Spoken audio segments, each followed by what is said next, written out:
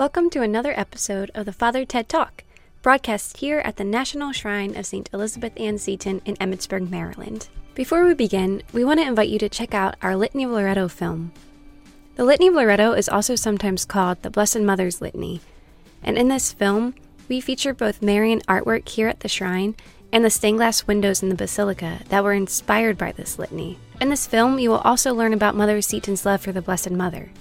You can find it on Facebook. Now here's Father Ted.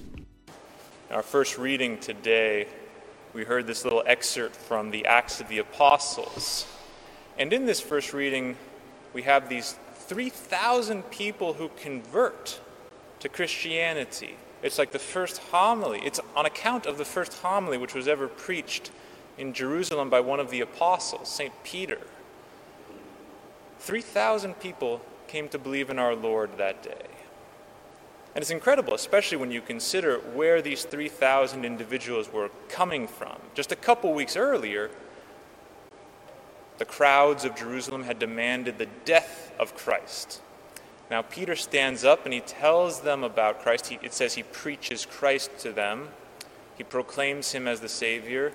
And then he says that you, the people of Jerusalem, have crucified this Christ. And it says they are cut to the heart. And then they ask Peter, what must we do to be saved? And Peter explains, you must repent, you must change your lives, you must receive worthily the sacraments, be baptized. And they come into the fold, they become part of the flock of our Lord. And this is a story which perhaps we've heard before, we might be very familiar with even. And on account of that familiarity, we might accidentally overlook one of the more essential aspects of it. That is to say, the grace of God that worked this conversion. The grace of God had to have worked this conversion, because it wasn't as if these people just were spontaneously walking around the marketplace and made up their own minds to suddenly convert to the Lord. No, this was the grace of God acting. But the grace of God did not come to these people and convert them by itself. Rather, the grace of God reached these people, these 3,000 individuals, through the mediation of the apostles. They were the channels, if you were, of the grace of God. They were the ones who brought the word of God to these people. And that was the reason why they were all able to convert. God works through messengers. This is a reality we see throughout Scripture, throughout salvation history. We've probably experienced in our own lives that there was a person or an event that brought us to our Lord. So God will always be using other people to bring men and women to himself. He uses messengers. Now this idea is something which perhaps we're familiar with. We've heard before, God will tell us things. He will tell us a certain set of truths that we ought to believe in. He will tell us a certain way of life that we are to follow through other people. But if you think about it, it's a very countercultural kind of idea. The culture that we currently live in now can be defined, and has been defined by the popes, by Pope Francis, by Pope Benedict, as a dictatorship of relativism. Relativism is a worldview that just permeates the society in which we live in. We ourselves probably even think along these lines without even realizing it. What is relativism? Relativism is that worldview that makes you think that there is no such thing as objective truth, that there is no right or wrong, there is no good or bad. It's just personal preferences or, perspectives, we can say. Nobody's wrong. I'm Catholic, but you're Hindu, and that's okay. We should just get along. Or I believe abortion is murder, you believe abortion is a right, but that's fine. Let's just try and make things work together. We don't have to be confrontational about this after all. We shouldn't be intolerant. These are maxims, sayings, phrases of relativism. But when God sends messengers to earth with particular messages saying that you should live in this way and not that way, and you should believe this and not that, we're saying that relativism is wrong, that it does matter what you believe in. It does matter a lot the way you live as well. God is not just sending messengers to give us another opinion or another possibility. He doesn't just tell us what we are to do as advice, like, well, if you want, you shouldn't kill anybody. If you feel like it, don't steal or don't commit adultery. Like, I don't, God, don't, but, I'm telling you guys you shouldn't either. But if you want to, be free. No, God doesn't work that way. If he tells us to do something, it is something we have to do and we have to believe in. And when we do believe in this message that God sends us through other people, we're at the same time saying we don't believe in everything which is contrary to that message. That's very countercultural, to say that somebody else is wrong because they are disagreeing with the message from God. But it makes all the sense in the world. If a woman were to tell her husband, I'm pregnant, and then the husband believes her, as he should, he at the same time is saying, I'm disbelieving everybody else who tells me the contrary. So he hears from his wife that she is pregnant. He then goes to his neighbor, and his neighbor tells him, your wife is not pregnant. He's going to tell his neighbor, you're wrong. It's not as if, well, for you, my wife is not pregnant, but for my wife and myself, she is pregnant. No, it's she either is or she isn't. And so when God tells us a message, and we accept that message as true, we're saying everything that contradicts that message is false, is wrong, is incorrect. We cannot follow Christ and be relativists.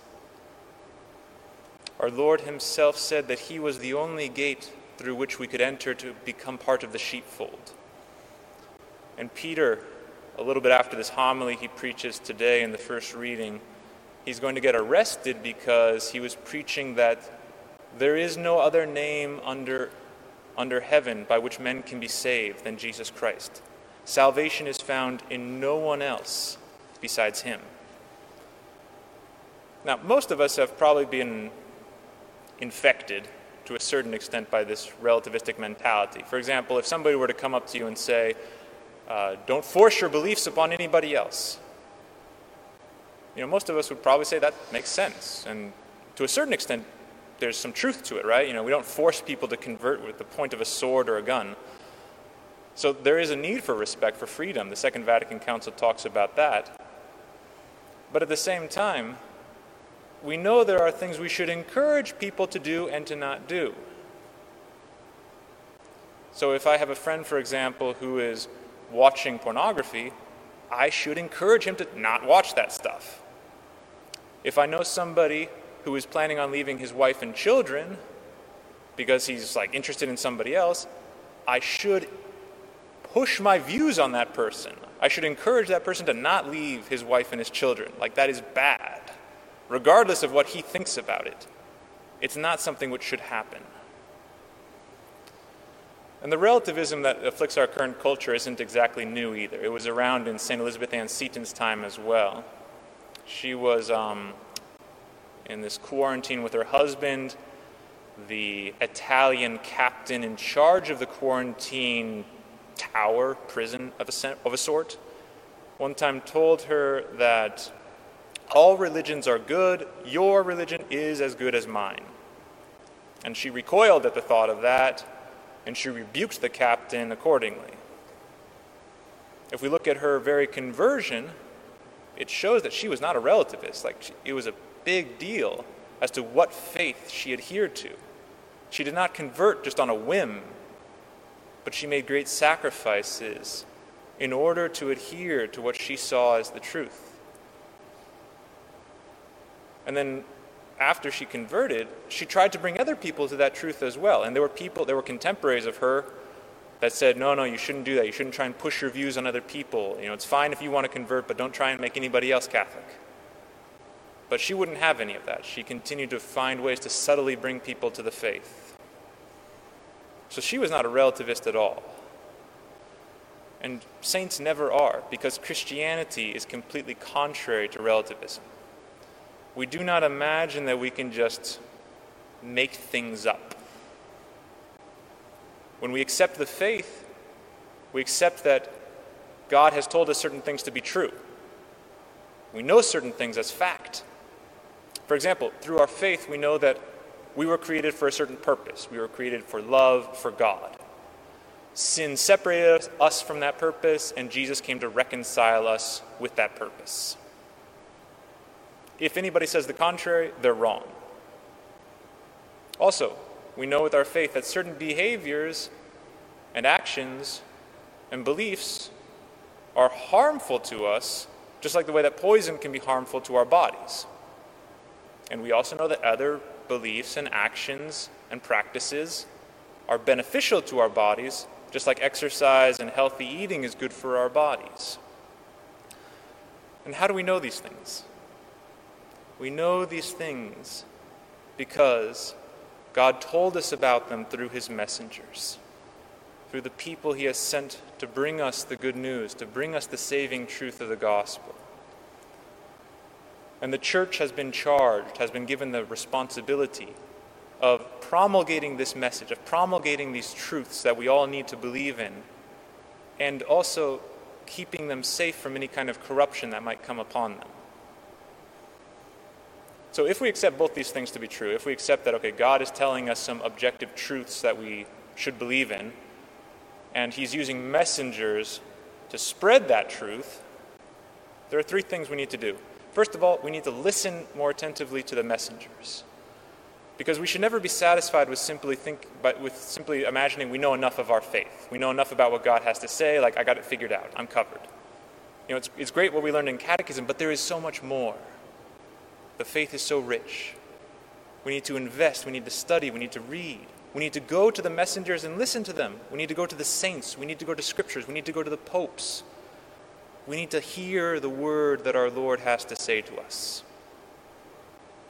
Second, first of all, we need to listen better. The second thing that we need to do is we need to be better messengers. Because it's not as if the only people who are messengers are those people with Roman collars or the people that have halos around their heads. Often people with Roman collars don't have halos, so we have to distinguish between the two of those. But every single person is called to be a messenger of God's. Is called to bring this good news, if nothing else, through their very example, their way of life. And very often the efficacy of the message in reaching people depends upon the instrument or the channel or the messenger. God can talk much more clearly through certain messengers than through others.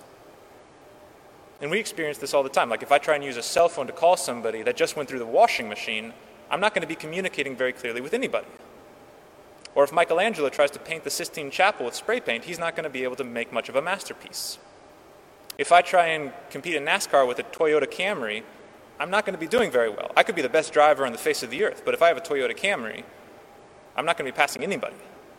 So too, God oftentimes will depend, or the capacity of his message to reach people will depend upon us. And that is a huge responsibility and a great dignity that we have. That we are called to help promulgate that message, that saving truth. And the third thing we have to do, so we need to listen better, we need to be better messengers. The third thing we need to do is we need to pray that God will send more full-time messengers to his vineyard. Vocations, to the priesthood, to the consecrated life. And very often in today's culture, it's challenging to hear the call of God. St. John Bosco said one time that 1 out of 100 people has a vocation. 1 out of 1,000 actually hears and responds to it. Nowadays, there's 1 priest for every 4,000 to 5,000 Catholics.